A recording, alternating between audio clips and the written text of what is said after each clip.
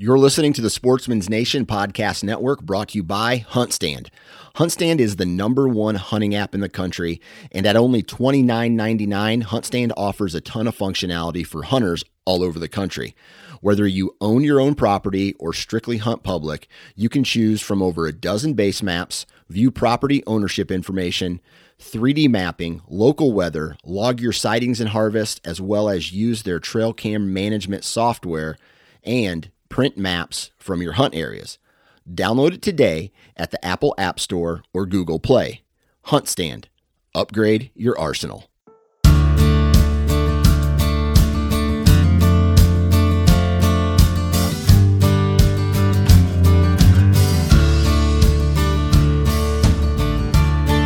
Welcome back to the Woodsman Podcast. This week's going to be extra special because we're going to be kicking off a new series where we're going to profile some big bucks that were killed in Pennsylvania this past season. Now, Pennsylvania has a rich heritage of deer hunting. I can remember many stories of my grandfathers and dad and uncles and family and friends going to deer camp and having a blast, taking that first week of buck season off, going back up for doe season, and just having a good time. It didn't really matter what you shot, how big you shot, and it was just part of that. I still have that to this very day, and I still love going to camp. But I've really pushed myself now, and maybe you can call it the hype of the 21st century and what deer hunting has evolved into in modern day. But the thrill of chasing a mature buck is present in Pennsylvania, and it's getting better all the time. And these stories that we're going to be sharing with you are guys that experienced the same things early on, maybe in their deer hunting career, and just kind of evolved to what they are now, to the thrill of chasing a big mature buck. Now, I don't want to get lose sight of the big picture here. Deer hunting and what hunting is all about, that thrill, that drive, that passion that we have, that's what's most important. And anybody that listens to this, if you are thrilled with shooting a deer that is legal, that you can put a smile on your face, gets your heart pounding, and you can put that food on your table and serve to your family and friends, that's what it's all about.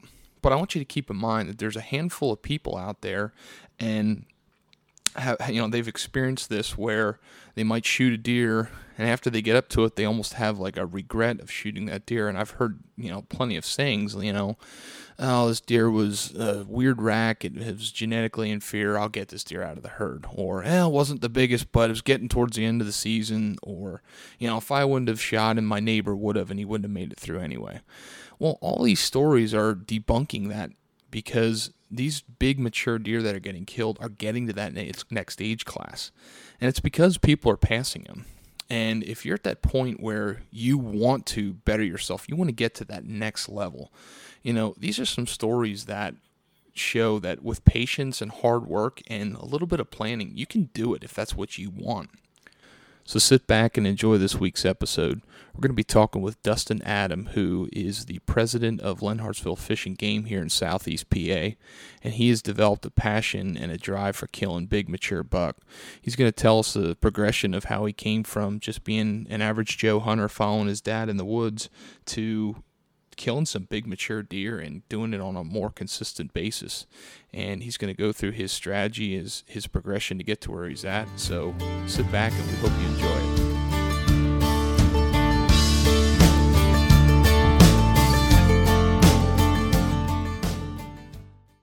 How we doing?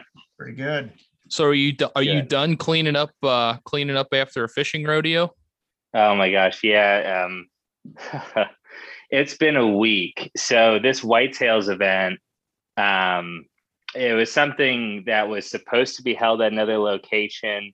Because of COVID, they asked if they could host it at our club. Now, originally we were supposed to have the rodeo on Sunday, but essentially this turned into having a banquet Saturday and then the rodeo Sunday. These banquets are pretty big. I mean, if you've been to like a Friends of the NRA or NWTF banquet, kind of similar, but they give away a lot of guns. So we had 178 guns being raffled off. Wow. Like 200 people, and we don't have a ton of space. So it was just all weekend was bananas. And then, them dumping all of these trout into a pond that was pretty warm didn't play too well. So I was just scooping them out, and it's amazing how quickly they kind of just turn into mush. And I'm wearing a lot of dead trout right now. It's not a flattering fragrance, but I'm glad that you can't smell through Zoom. yeah, right. They should add that in the next update. I'll add it to the suggestion box, but I don't know how that sounds like a good plan. I don't know how well that'll work. I don't know if it's something people would pay extra for or not. Yeah, the premium version, you can get the smells. Good Lord. Shucks. So tell us a little bit about how you went from, bow hunting into killing back-to-back, bruiser bucks. Correct me if I'm wrong, you shot a 10-pointer last year? So last year, yeah, that buck was a 10. All summer, I thought he was an 11, but his 1G2 split didn't quite make it. And the year before, I killed a 10. And that buck was essentially, he was a mainframe 9 with a split brow. And last year's buck, I'm on a tear. I've killed now 5 mature Pennsylvania buck, and they all have a split brow on the left side. So we definitely got a genetic thing going on in the area. But that's pretty sweet. Yeah, it's been a wild couple of years here, and I'd like to call it luck, but there's been a lot of hard work that goes into it as well, as you guys well know. Absolutely. Let's face it. Bow hunting, there's a major part that's luck, but when you can consistently shoot a target deer, there's more than luck just going on right there. Oh, absolutely. Yeah. So, in a state where we've got a high deer density and we've also got a high hunter density, there's a lot of guys out there that are going to get lucky sometimes. And sometimes as the guy putting in the work, you're not the guy that gets lucky. And that's kind of a heartbreak. And that was my story for about 4 years in a row. So 2 years ago, when I connected on my target buck, that was kind of a huge moment of validation for me.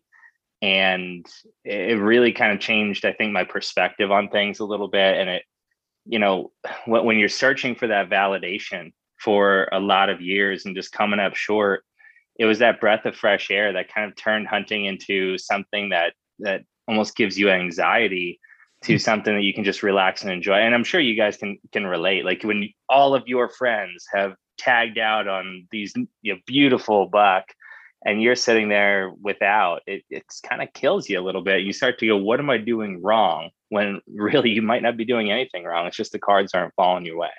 So when did you start focusing in that you were really trying to harvest a mature buck? First of all, what's your definition of a mature buck? Because I think that gets thrown around everywhere. So, what is your goal when you're setting yourself into hunting season? And then when did you really start to hone in on that goal? Yeah. So I think in Pennsylvania, you can absolutely call a 3.5-year-old a mature buck. I'd rather not take a 3.5-year-old if I don't have to. I'm kind of, with the last couple of years' success, I'm at the point where I'll eat a tag if that's kind of buck I'm hunting, because those deer have potential beyond that. You get a 4.5-year-old in Pennsylvania, you did a stellar job. And I think what happened for me was, as a young guy, I started in the outdoors when I was real young with my dad, so I was shooting archery competitively at age 8, and, really kind of carried that into my first deer harvest was in South Carolina at age 10 because the mentor program didn't exist. So went down there with a rifle and took a couple deer, one of which being my first buck, which was a massive 4-point. He still sits on my wall, and it kind of, reminds you where you came from.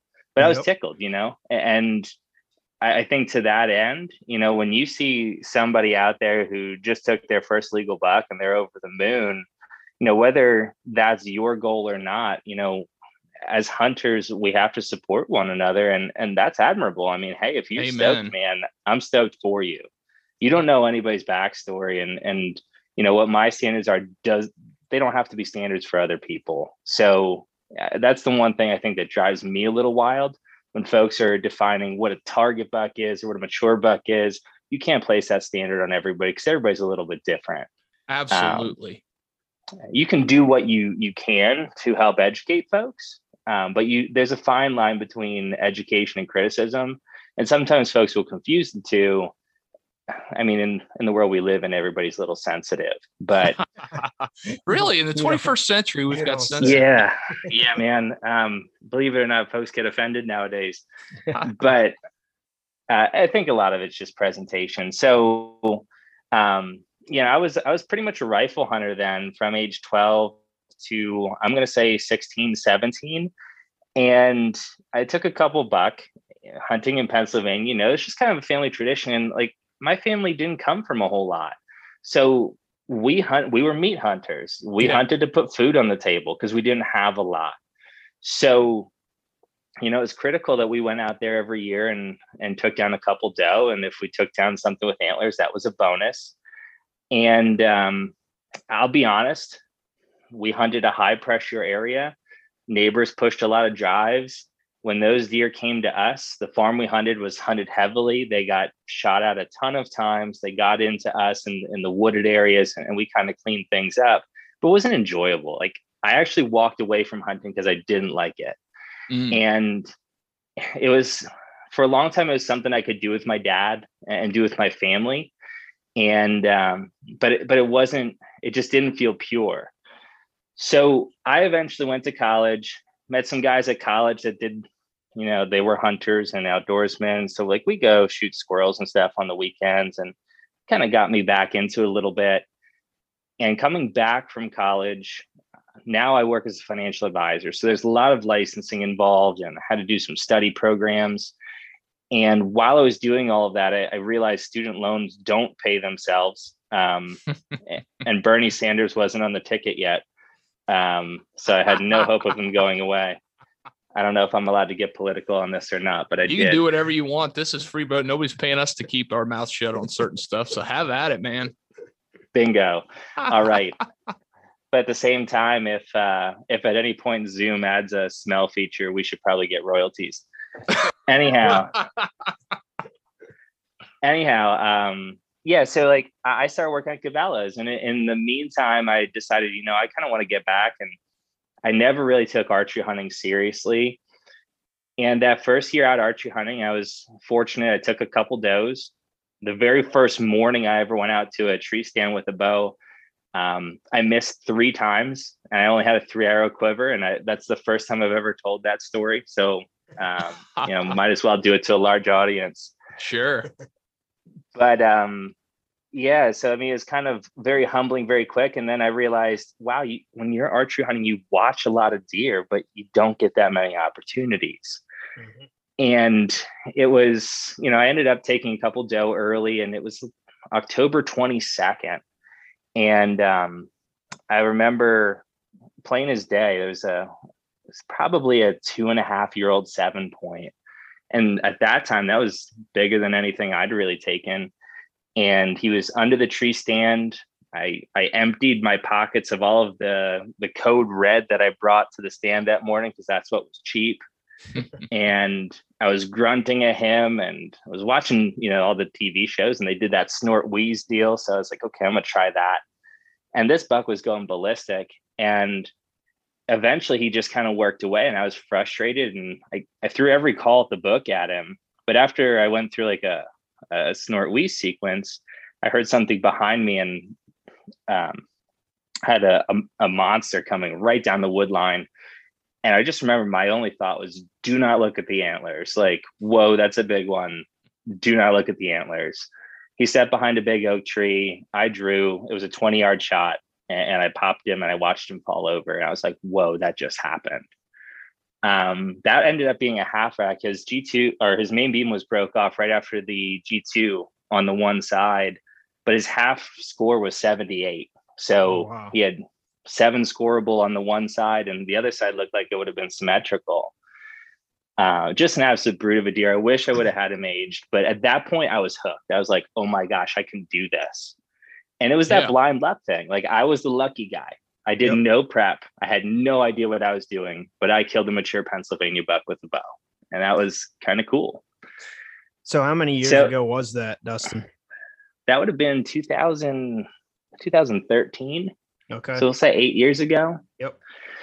So in that following year, I got hired by the company I work for now, moved halfway across the country to St. Louis, Missouri. And I was living in St. Louis, suburb of St. Louis, for about 7 months. Got to come back home end of October. It was October 26th. I drove 13 hours, arrived home at 3:00 in the morning. At 4:30, I put on my camo and head to a tree stand.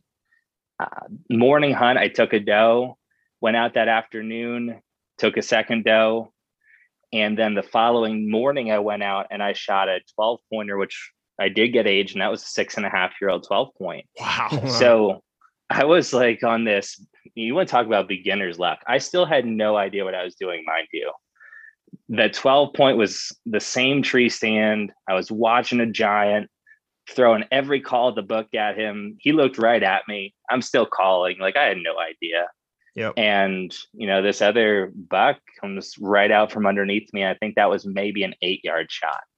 So, cloud 9, I'm like, this hunting thing is easy. Little did I know. So that was 2014. Little did I know the next couple of years were going to teach me that I was really, really wrong. So, at that point, I guess I was hooked on archery, but I thought I was good at it, but I had a lot to learn. Mm-hmm. So basically you're hunting on what? Family farm, public land? What up till this point, not really a whole lot of scouting going into it when I'm taking it. Yeah. So, living in St. Louis, I wasn't running any cams. We were scouting in St. Louis. I'll tell you what, Missouri's got some slammer bucks as opposed to what we're used to. Mm-hmm. But yeah, a couple private pieces, really small properties. So, we hunt 3 properties. At that time, I was hunting 2 of the 3. And, we're talking all of them being 50 acres or less, with maybe 10 of those 50 acres on both properties being wooded. The rest is all ag. Yeah. So small woodlots in the middle of ag. Even now, you take me to a big mature woods or a mountain, I've got an idea. I can look at topo maps and put some guesses together. And that's something I've been working on in my hunt game, but that's a different world to me. Hey, I've been hunting my whole life and I still don't got it all figured out. Yeah. A lot of that's right place, right time from what I'm gathering. You can find oak trees, you can play the contours, but it's, a lot of that is, there's some chance involved there. So certainly. So yeah.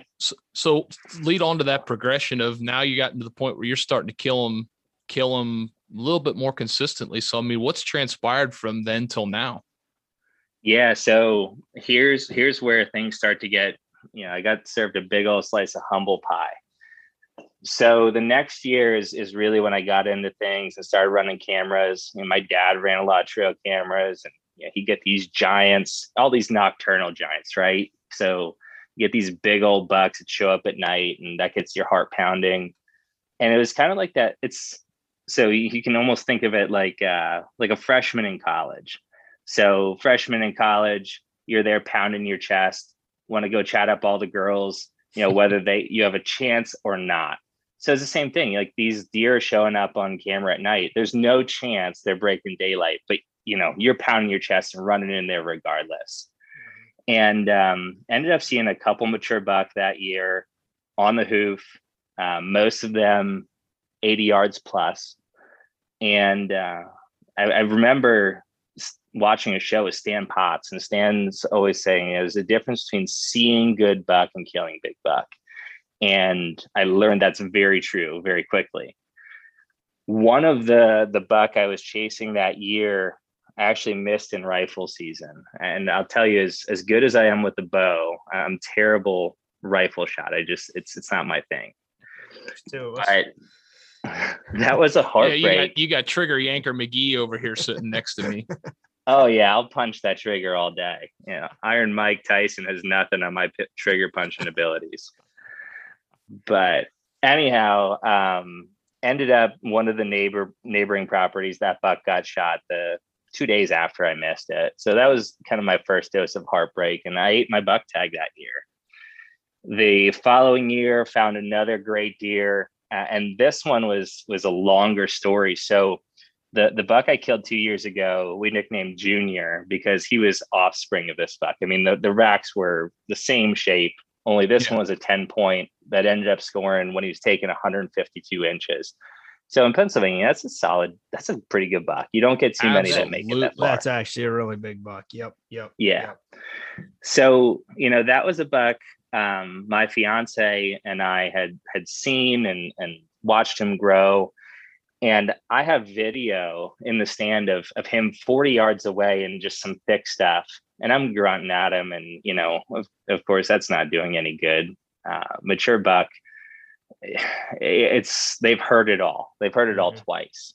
They don't get that big by being stupid, man. Yeah. So that buck broke my heart all year. And it was Thanksgiving Day. It was the first year, because we hunt in an area that's actually 5C. So it was Thanksgiving Day, and I'm out in a stand and I'm watching 4 buck chase one small doe. So this is probably maybe the second round of breeding and chasing. And this small doe must have come in and 4 buck are chasing her. And one of them is this giant 10.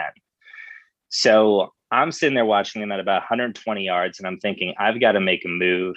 I'm looking at the way the wind's going. I've got a logging trail that I can sneak to through a standing cornfield. And I'm like, you know what? I'm going for this. I'm going to sneak through the cornfield, get on the logging road. The wind's in my favor. And I did that. And I got to this thick pocket, just sitting there. I'm kneeling down. At that point, I had no plan. So I got close. And that was as far as my plan went. And this doe comes barreling and almost runs me over. She runs into the top cam of my bow as I'm kneeling down. Oh. She bounces back and just stares at me. Next thing I know, I hear all this crashing. I'm like, oh my gosh, here he comes. And to that point, everything I've ever hunted was out of a tree stand. This is my first encounter with a deer from the ground. So this deer comes and I just see tall tines and I'm like, oh man, this is him. This is him. And he comes to about 20 yards, locks him up, stomps around a little, stares at me, does the head fake, and starts walking away. He's quartering away. And I dropped the pin on his last rib, squeezed it. Everything was perfect. He took off. I was elated, called my dad. I'm like, Dad, I got the Big 10. I got him. Like, you're never going to believe this. I stalked him. I got downwind. This was insane. So Dad shows up. Meanwhile, we're supposed to be at grandma's for Thanksgiving dinner. So this is, kind of classic. This is setting the stage for the rest of my life. And, we go and we got blood and we're following it. It's not great blood, but I knew I hit him well. And my dad looks up ahead and goes, there's your buck. That ain't the Big 10. It's like, what do you mean that's not the Big 10? And we walked up and honestly, this is probably the best 1.5-year-old buck I've ever seen. Perfect frame. The body was tiny. The antlers, in respect, were good. He's probably 110-inch 8-pointer. Wow. And I don't think I've ever been more sick. 2 days later, rifle opens, and I'm refreshing Hunting Pennsylvania page daily. And lo and behold, I see the buck I was chasing. I know the guy who got him now. I know him well. And at the time, I didn't know him as well, but I sent him a message and I was like, hey man, I got to know, where was that buck taken? So it's about a mile the way the crow flies from where I saw him 2 days prior. Just absolutely crazy. And that was my second dose of heartbreak. Went 2 more years. Out of frustration, the following year, I took a young buck. And I think that's when I really decided, you don't have to fill all your tags. Sure. And that's a real tough realization. And I think, especially if you grew up in a hunting family, because the generation ahead of us is very different in their thought. There it's about, Absolutely. I got to fill all my tags. So it's hard to break that when that's what you've been taught your whole life. Yeah, it's funny you say that. I have so in here at the bow shop, I have guys come in here all the time. The first thing they ask, "Did you fill your buck tag yet?" That's just the mentality. You get that buck tag filled, and no matter as long as it's a legal buck, that's and I'm not saying there's anything right or wrong about that, but that's interesting. You pointed that out. Yeah, it's just, I think it's a generational thing. It's not a bad thing. Yep. Especially growing up, because like I said, we were meat hunters, so filling the tags was important, and that was before you could get all these doe tags. Mm-hmm. Now I'm very much the opposite, and watch the show Yellowstone. I think most folks probably do. Anybody who's ever really wanted to be a cowboy in Montana does anyway. But in one of the seasons, they were teaching the little guy to hunt, and I love what he said, because they were on a muley, I think at the time, and he was talking to the young guy, and he said, pulling that trigger is a big responsibility, because you're taking a life, and once you pull that trigger, you can't take it back. And I think that really kind of resonated with me and my approach now, because you see guys all the time who, hey, I shot this buck and he's not my best, and they start making excuses. And honestly, if that's going to be the way that you have to justify it, in my opinion, you made a mistake and you sold yourself short and you made a bad decision. If you've got to justify your kill, you made a bad decision. If you're pumped about it, that's fine. I don't care what the deer looks like. But if you're trying to justify it to me, it wasn't a good call. Spot on. And I think that's the whole point of why we want to do this in the first place. That's been exactly what we've heard in the state of Pennsylvania for a long time. Don't get me wrong. I mean, we had over 1 million hunters at one point. I think we're at 950,000 right now. But, it was a target rich environment and everybody filled their tags. And there's nothing wrong with that. But there's a lot of people that are probably where you and I and Devon were, at one point in our hunting career, where we wanted to fill that buck tag, but we knew if we let that deer go, it would get bigger. And then you come up with all these excuses. Well, if I don't shoot it, then the neighbor's going to shoot it. And they're never going to make it. But, the fact of the matter is, if you're happy shooting that deer, by all means, pull the trigger, because that's why we hunt. But the whole point of having this discussion and talking about your trials and tribulations over the past few years leading up to these awesome buck that you killed is just perseverance, and that, hey, if you do things the right way, if you want to shoot and harvest big mature deer, it can be done with a little bit of hard work, a little bit of luck, and a lot of the cards just falling into place. But it's getting better all the time. Amen, man. And it's really hard to be out there, especially guys like us who put their time in. So I'm sure you guys have hundreds of hours in the woods already prepping for deer season. I wish, not like I normally do. I'm not going to lie, not like last year, but yeah, but you got a little one now, right? A little one, work's getting busy, all that stuff. But hey, we're going to make the most of it as work slows up. There you go. Yeah, man. I mean, life takes over. Life is what happens when you're making other plans. So you got to take care of the family first. And I'll tell you, from being a guy who's got my fiance's son in the woods, I hunt with him a lot. And I hunt with her. It only becomes more rewarding over time. So eventually your focus will shift a lot from trying to harvest those big buck yourself to just enjoying the time out with them. And it's a different kind of rewarding, but it really changes the way you look at things. So absolutely. You got me on the edge. You got me on the edge of my seat here. So I'm anxious to hear. So 2 years ago was when you killed this real big one, right? Yeah. So 3 years go by and ate tag soup twice and got frustrated and shot a buck I shouldn't on the other year. And like I said, that's really what changed my mindset. Now in that third year, that was the first year we really had my fiance's son out. And he's the luckiest little dude ever. We got him a Raven crossbow. And I know there's a bunch of guys in the podcast that just went, oh no, a crossbow, but he's a kid. I mean, Come on now. And honestly, the mentor program, being able to use a crossbow is so nice. There's no recoil. You can get these kids out there in the best time of the year. And no opposition on this end for me. Yep, for sure. Yeah. Some of my friends are hardcore anti-crossbow guys. And again, we're cannibalizing ourselves. It's not a good thing. But anyhow, so that was cool because my fiance got him out. He had like an hour and a half after school one day. So she got him out real fast. And I was hunting a food plot we planned every year. And fortunately, I was up there and could let them know, hey, coast is clear. You're good to get up here. And he ended up hunting for about 40 minutes that night before shooting an 18-inch 8-pointer. So it's his first buck ever, wow. 40 yards, and he stoned it. And that experience was just like game changing because I got to watch the whole thing unfold. She was there with him to coach him through it. And later that year in rifle season, she shot her best buck ever, which was that was a 4-year-old 8-point as well. Short in the points, didn't really score well, like 120-inch deer, but just a bruiser. I can tell you from dragging it, that's one of the biggest deer I've ever drugged for sure. But anyway, so that was rewarding. And I had some chances at some good buck that year. And I let him walk simply because I couldn't take anything less than what she got, or I'd never hear the end of it. And there were some good ones running. So, I figured we had meat in the freezer and there's no reason to push it. So 3 years go by and I'm starting to question myself at that point.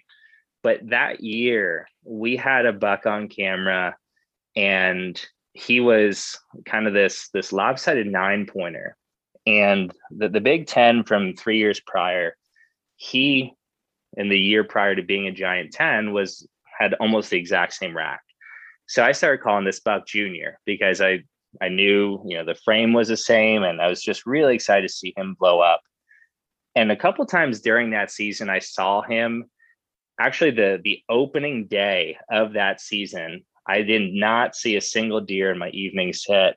And as I was going back to my truck, I rounded the corner of a cornfield and he was standing 20 yards from it. Wow. And just, we locked eyes and I'm like, man, what an end to the first day of archery season. So this deer and I built a little bit of a rapport and I thought about hunting him a couple times because I knew he was a 3-year-old. And, I was in a couple year drought and trying to justify myself, but I really wanted him to make it. So ended up getting trail camera pictures of him in January. So I knew he made it.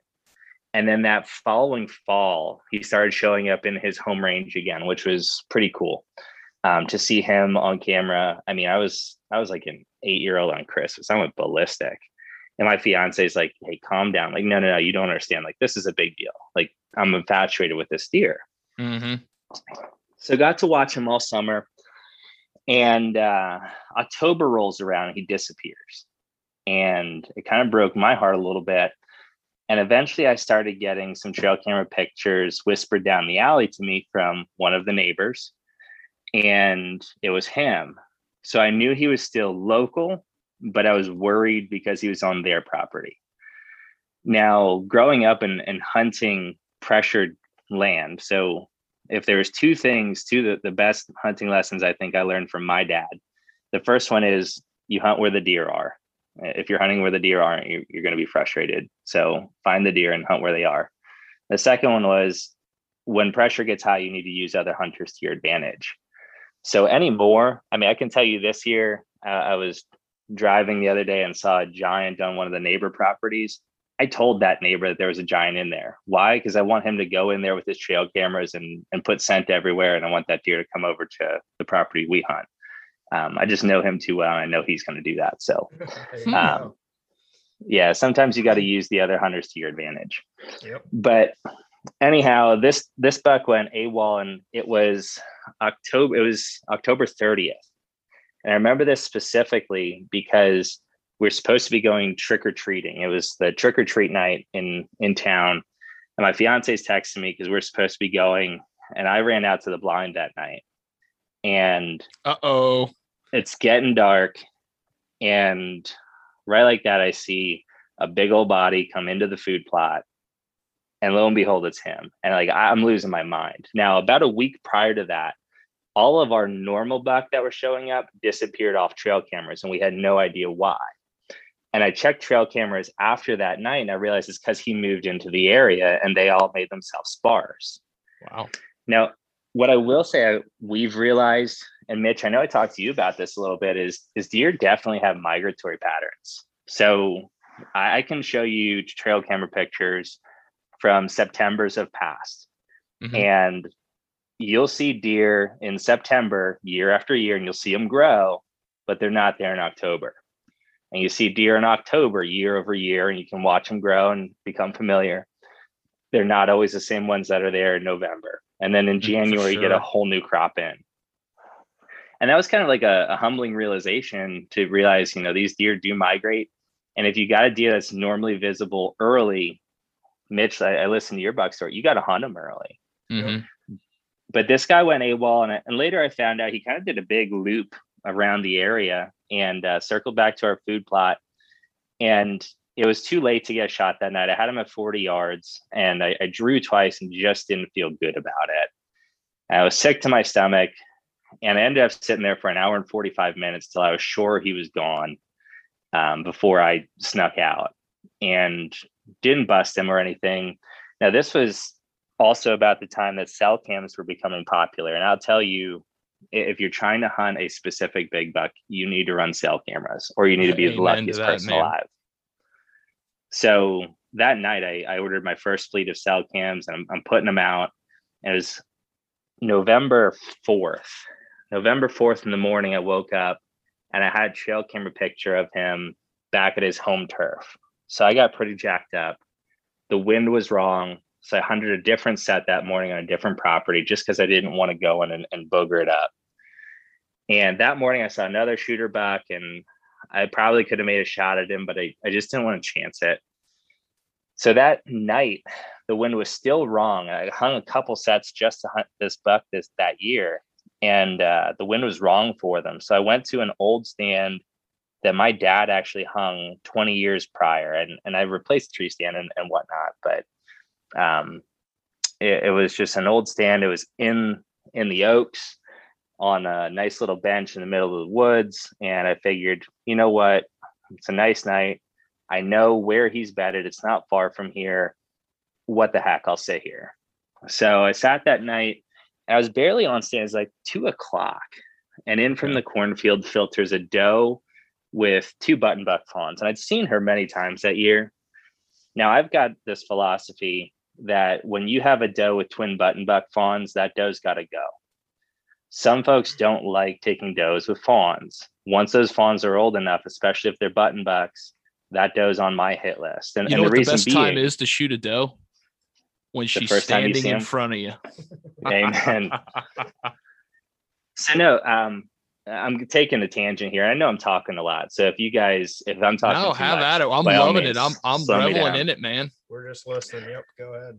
So I listened to a speaker a while back, and every spring you go through about a 2-week stretch where you see deer hit all over the road. It's almost as bad as the rut. And most of those buck are either going to be doe or they're going to be button buck. You're almost never going to see a mature buck. And the reason is Penn State did a study on this, and they collared some deer. Doe will chase off their button buck fawns up to 5 miles away to prevent them from coming back and breeding them that fall. So if you've got button buck on your property and you want them to stay there, mama's got to go or she's going to chase them away. So anytime I see a doe with twin button buck fawns, sorry, mama, if you're close enough, you got to go, because I want those button bucks to grow up right here. And if they get orphaned, they're going to grow up right here. That's just something I absorbed years ago, and I stand by it. And I'll tell you, my buck to doe ratio is getting better. I don't know if it's because we take a lot of doe or because, we practice that. So a lot of factors for that doe ratio, but yeah. That's interesting. Yeah, it's just that, like I said, I don't know how much of that is true, but I practice it. So this doe rolls in, and it's early, and I'm sitting there, and she's 15 yards in front of me. And I'm just like, no, I can't. I know this buck's in here. I'm not going to do it. And then all of the past years of failure have kind of just start rolling through my head. And I'm sitting there going, yeah, I'm not going to see this buck. Who am I kidding?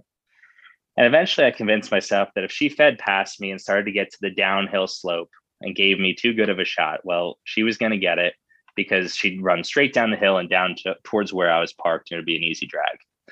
So lo and behold, she did that. And I smoked her about 25 yards, watched her pile up. She piled up like 20 yards from my truck. It was the easiest drag ever. And got out of the tree stand, went down, tugged her. And I look at my watch and it's like 3:30. So okay, I got plenty of time. I'm going to go back up on stand. What the heck?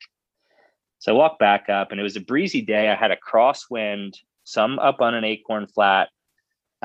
Bedding is down in a valley in front of me. Okay. And had some scent out because I figured as the night settles here, the thermals, even though I got a neutral wind, thermals are going to take that scent downhill. I've got to play the game a little bit here. I don't want to get busted, but maybe the scent can play in my favor. Absolutely. So sun starts going down. I'm just kind of like, it was kind of one of those surreal moments where you just kind of taking it in, enjoying being outside and watching the sunset. It's some of my couple favorite acres on earth. And I said, you know what?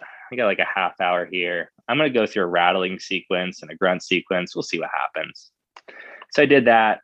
A couple minutes go by, nothing's really happening. So I figured, meh, all right, let's just watch the sunset. So watching the sunset and just kind of, scanning here and there. And I heard brush behind me. And at first I didn't think anything of it. Eventually I turned, and here comes this just wall of points rolling up over the hill. Now, Junior had his G2s were 11 inches, his G3s were 9. So just a tall tight rack. I think he only had like a 14-inch spread. But you see a buck coming up just thrashing. I mean, that's a surreal moment. He's just like a possessed beast rolling up over, thrashing everything in front of him. And he's coming right at me.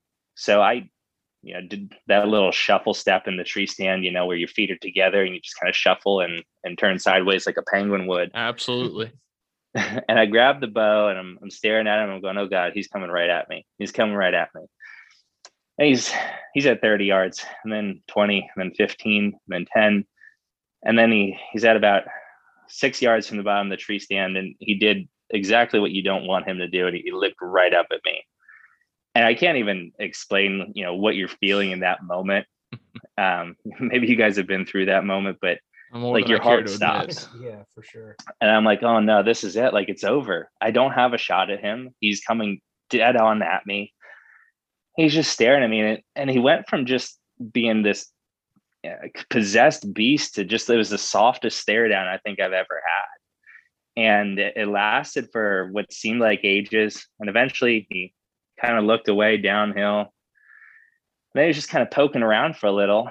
Then he looked up at me again, and I'm like, oh gosh, second time. Like, I'm just waiting for this guy to run out of my life and my heart to be broken.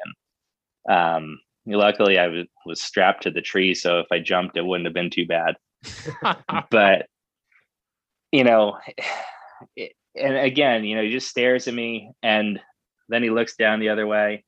He looks up a third time, and I'm just like, dude, just run away. Like, game's over. Come on. And he kind of starts to turn. So at this point, he's quartered to me, maybe about 40 degrees. And I'm like, it's now or never. And he looks up one more time. And in between those two, I drew. He was so close. Now, shooting 3D a lot. I don't know if you guys shoot 3D, but I set up courses at the fishing game where I'm a president, and I'll always throw out a couple targets at like 5 or 8 yards just to mess with guys, because your pins don't come together with the arrow at that distance. Yep. So luckily I'd practiced that a little bit, and I'm like, man, he's so close, and this is so straight down. I'm threading the needle. I got to miss the spine, but if I do, I'm getting everything. I'm getting lungs, I'm getting heart. This is money. So I settle in and squeeze off, and he ran off. He took off right away. I could tell he was hit, but I could see my arrow sticking out of his back. And I'm like, oh man, it didn't look like I got enough penetration. I just had a shot and I blew it. Like, what am I doing? And I was hysterical. Without an exit, I knew there wasn't going to be a blood trail because the entrance was high. So I'm calling people with tracking dogs. I'm calling all my buddies. I'm a basket case. Yeah, been there. Yeah. So made the call to my fiance who's hunting with her son. And I'm like, you're never going to guess what happened. She goes, oh my gosh, you saw Junior. I'm like, I just shot Junior. She goes, oh my gosh, like she's getting pumped. I'm like, no, it's not a good thing. This is not good. And I explained, she's like, no, it's fine. Just relax, go get down. Why don't you drag the doe to your truck a while? We'll come over and we'll all go look together. So I crawled down out of the tree and I wanted to go see if I found any blood or kick up marks or whatever I could find just to try to mark it. So I had a reference point. And as I'm climbing down the tree, I just hear splashing below me.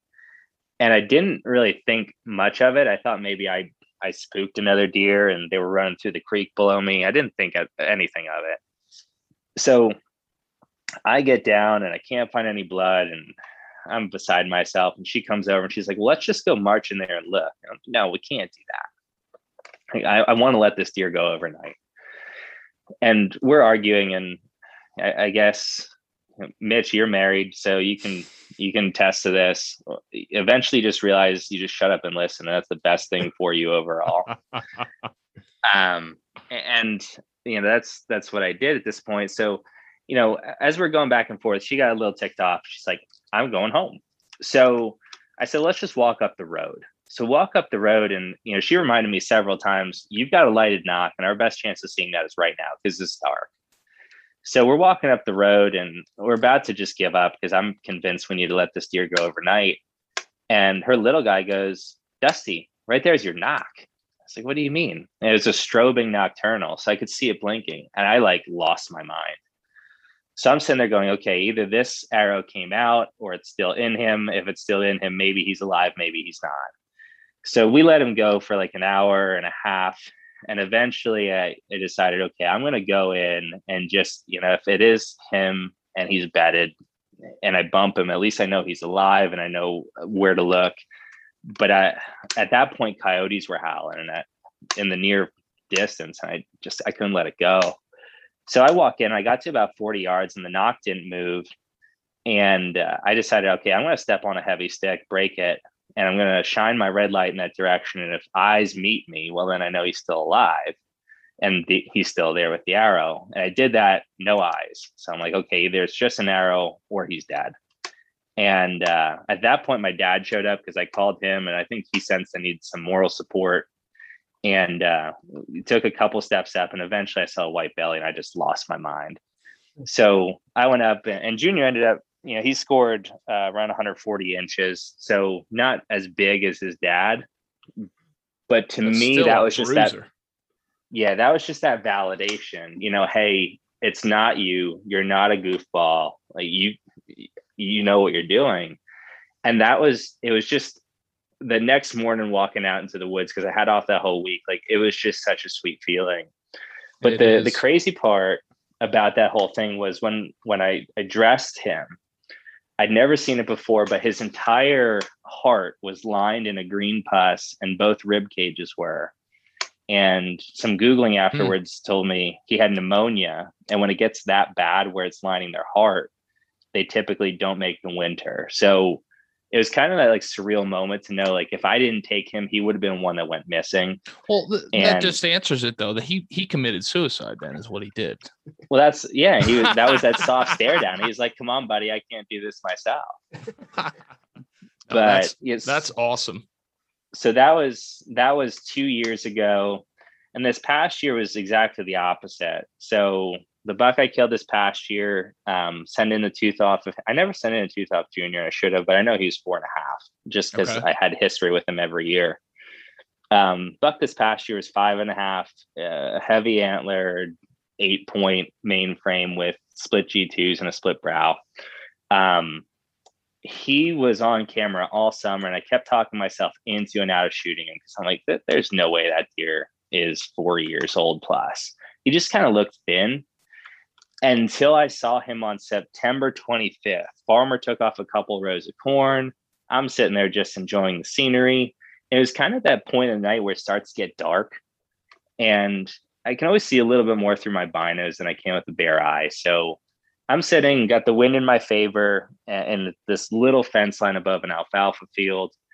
And was more there as an observation sit because I took a doe out of the same tree stand like a week prior, and I didn't think I was going to see much. Mm-hmm. But I threw up the binoculars just to kind of scan back where this corn was cut. And as I threw them up, like I could not, if I was doing it intentionally, I could not get a deer in the frame any more perfect. I throw them up and there's a deer in the frame, and I was, what? It, like, my brain was like frozen. There was no deer there a second ago. What's going on? Oh my gosh, that's a buck. Oh my gosh, there's a split G2. Like, I know that deer. And all summer, this deer would just like posture up to the camera, and he just always looked like angry and ticked off. So we nicknamed him Toro. And this deer is kind of poking around at the edge of the corn, just kind of feeding his way towards me. And he starts turning, and I realize if he hits that opening, I'm going to have a shot. So he turns and hits the opening. I draw on him, and I'm coming up off the corn, but it's getting kind of dark. I keep trying to find his armpit. I just can't find it. So he walks out of the opening, and then he's poking around. Another buck comes out, and they're walking their way straight at me again. And I'm like, okay, well, if he keeps coming, he's going to be at 15 yards right behind me at the edge of this cut corn. This is a money shot. And he got there, and I drew again, and I couldn't feel good about it. And at that time, I had a 2-power lens in and a clarifier, because I shoot target archery too. So I just always feel better having some magnification. So you fell into that trap as well, because I fell into that trap. I fell into that trap about 2 years ago. Just use the reel when you're shooting lights out. You just think, why can't I use this for hunting? Yeah, man. I mean, it's only 2-power, right? Well, I could not find this deer, and I'm like, as soon as I saw him, I realized, no, this is not a 3.5-year-old. This is a mature deer. He's got mass out the wazoo, and he had way more mass than Junior did. I think he's like 4 inches all the way around. It was a heavy deer, absolutely heavy. Yeah. So I realized, no, this is a mature deer. I didn't get a shot at him. And same deal, he fed out behind me, and I ended up waiting probably 2 hours to get down that night, texting my fiance and telling her I'm a bonehead. I passed the time by taking my Allen wrench out of my backpack and pulling my clarifier out. I took my lens out. I was just so angry.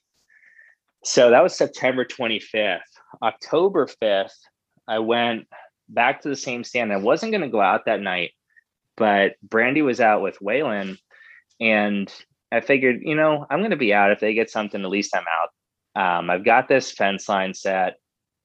I've got a good wind. I can get to it without busting anything. It's just kind of one of those stands where you can sneak to it and not booger anything up. It's on the perimeter of the property, and you're hunting in. So I figured, what the stands? Heck? Yeah, and most of the time you're going to see deer at a distance out of that stand, and it's hard to get them close, but it was working that year. So I figured, what the heck? So I went back there, and I'm sitting there. I'm not seeing a deer. And I'm texting one of my buddies at the time, and he's saying the same thing. Like, I'm not seeing anything. Next thing you know, I went, oh, deer out in the field. Okay, there's another one. 27 does, and 2 buck ended up rolling out. And I'm like, where are these all coming from? Well, I realized then the neighbor kids were out on their ATVs, and they must have pushed out everything in that woods.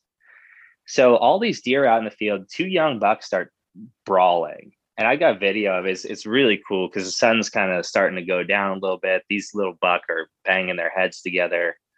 And I'm just watching this all happen. And right like that, I hear this thrashing about 10 yards in front of me. Now I'm in a little fence line. The woods is, maybe let's call it 20 yards in front of me. I hear this thrashing, and I see a split G2. So this buck comes out right below me. And he's just thrashing these scrapes. He's watching these 2 young buck, clearly pretty pissed off. And I'm losing it. I'm like, oh my gosh, this is going to happen. Like, he's going to work his way out to them. This is going to happen. So I grabbed my bow, and in the process of doing so, the broadhead clipped a limb, and it compressed enough to set off this strobing nocturnal.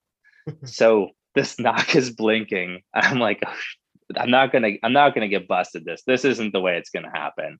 So I pull another knock out of one of my arrows in my quiver, put that knock in, re-knock it, latch my release. There's a lot of dancing going on in this process. Oh my gosh. This is just poetry in motion. I can't tell you. So I'm watching him. He's working these scrapes. Eventually he gets to the point where I could spit on him. He's that close. And I realized he's got to work his way out in the field for this to work. And he did. He just starts going right at these two young buck, quartering away about 8 yards. I put it on him and drill him. And that one was way different. You know, I knew I hit him hard, his tail tucked, getting lower to the ground, heard him crash in the woods. So that was pretty cool because I got to make the call again. The little guy answered the phone. He's like, Dusty, you got a good one, didn't you? You wouldn't call us otherwise. And I was like, yeah, man, I hammered a good one. So that was really cool. It was nice because, of course, with like a split custody situation, we don't always have Waylon, but he got to be there for both buck, and you know, you let them follow the blood trail and be there with you, and that was super cool. It's a special moment when you can share it with family. Absolutely. Amen, man. But like, I think it made me realize more than anything that like I enjoy. So when you really get into hunting, as crazy as it sounds, and you guys may be able to attest to this, like the grind and the misery is the part you love the most. And not having that, not being able to be miserable and torment myself the rest of the year, left me feeling kind of unfulfilled. I was grateful, but you know, it all kind of happened so fast, and I felt like I didn't really work for that one. And I don't know, it just makes you appreciate being able to be out there all the more, I think. It's just such a different atmosphere than what we were talking about earlier this evening with, you know, that mindset of you got to go out and fill your tag. And it was that mindset of you pretty much have 2 weeks of rifle season to do it. And, you know, you're bow hunting and you're culminating that from about September 15th until the close of the season, which is at the end of January. Yeah. And it's just a different world. I mean, it really is a marathon, not a sprint.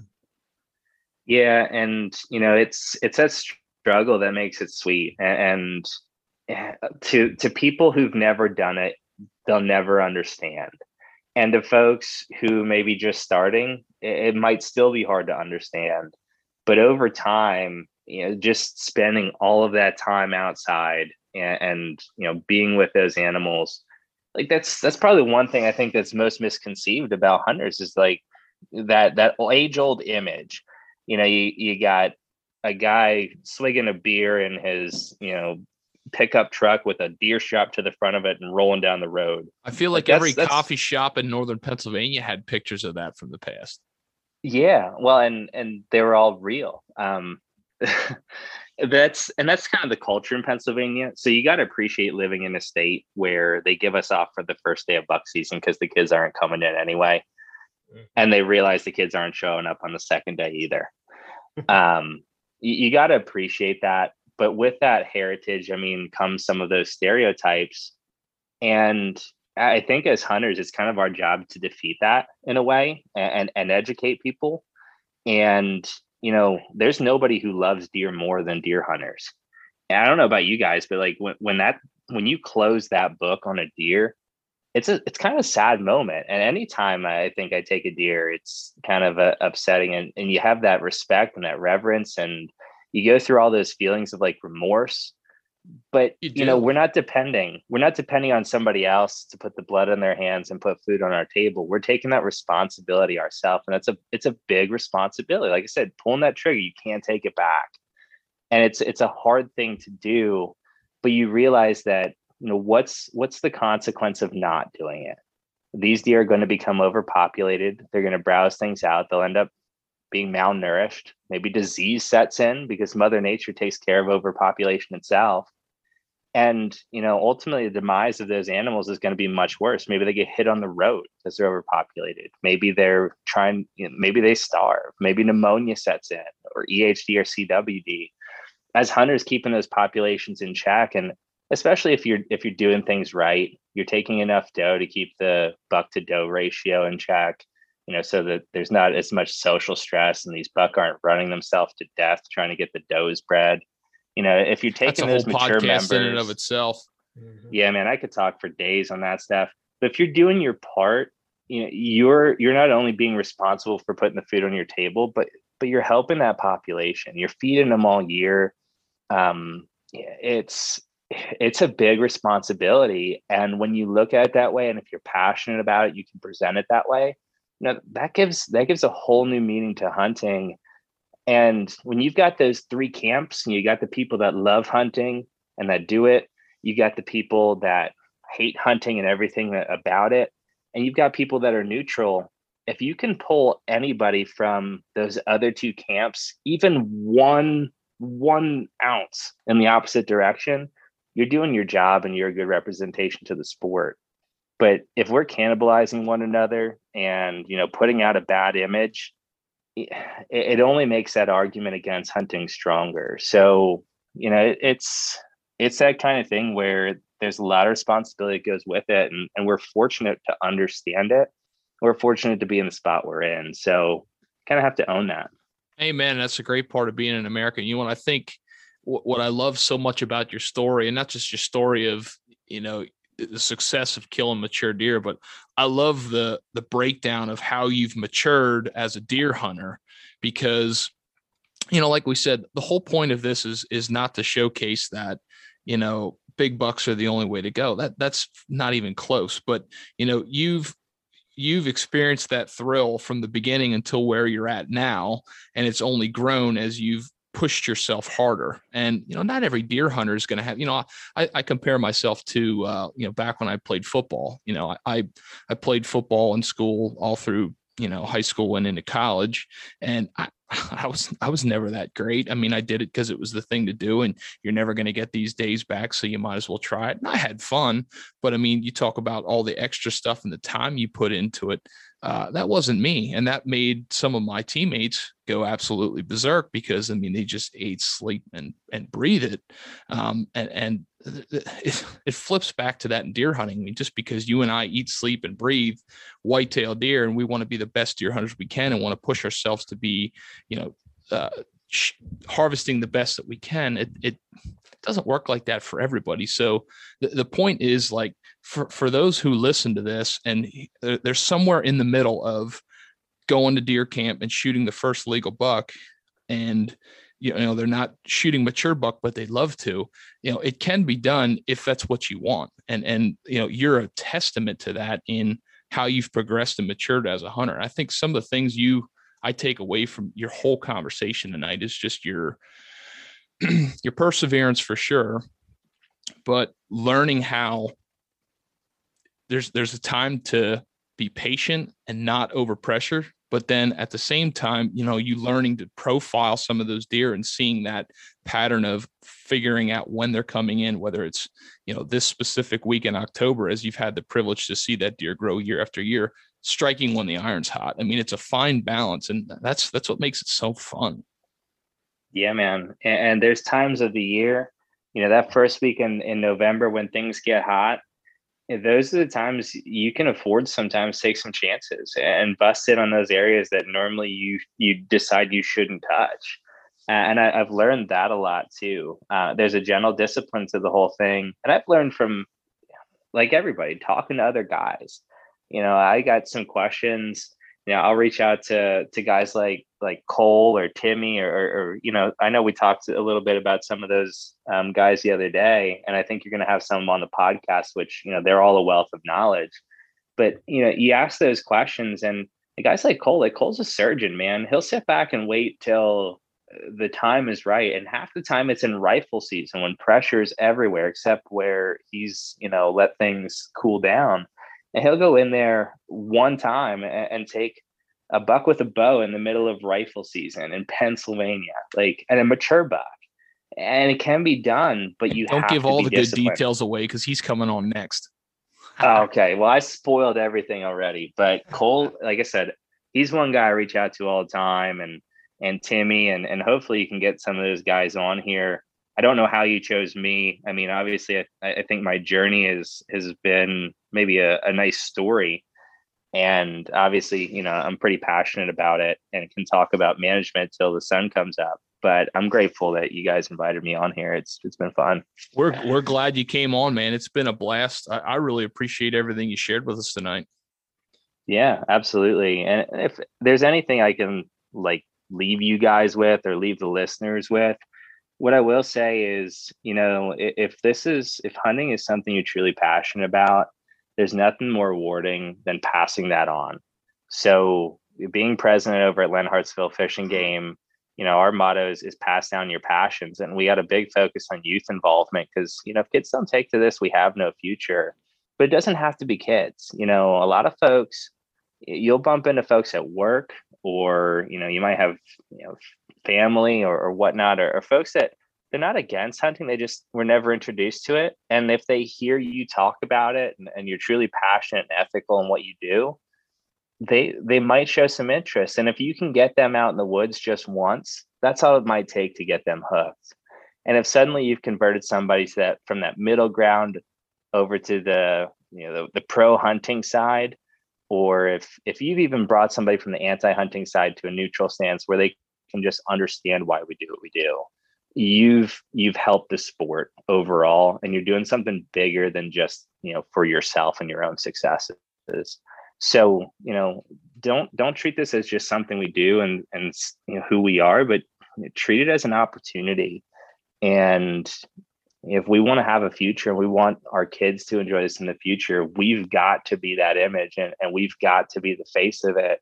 And you can really define where this goes. I think we've seen a lot of that change in our generation. Nothing against generations ahead. I think the change is cultural, and it's spreading.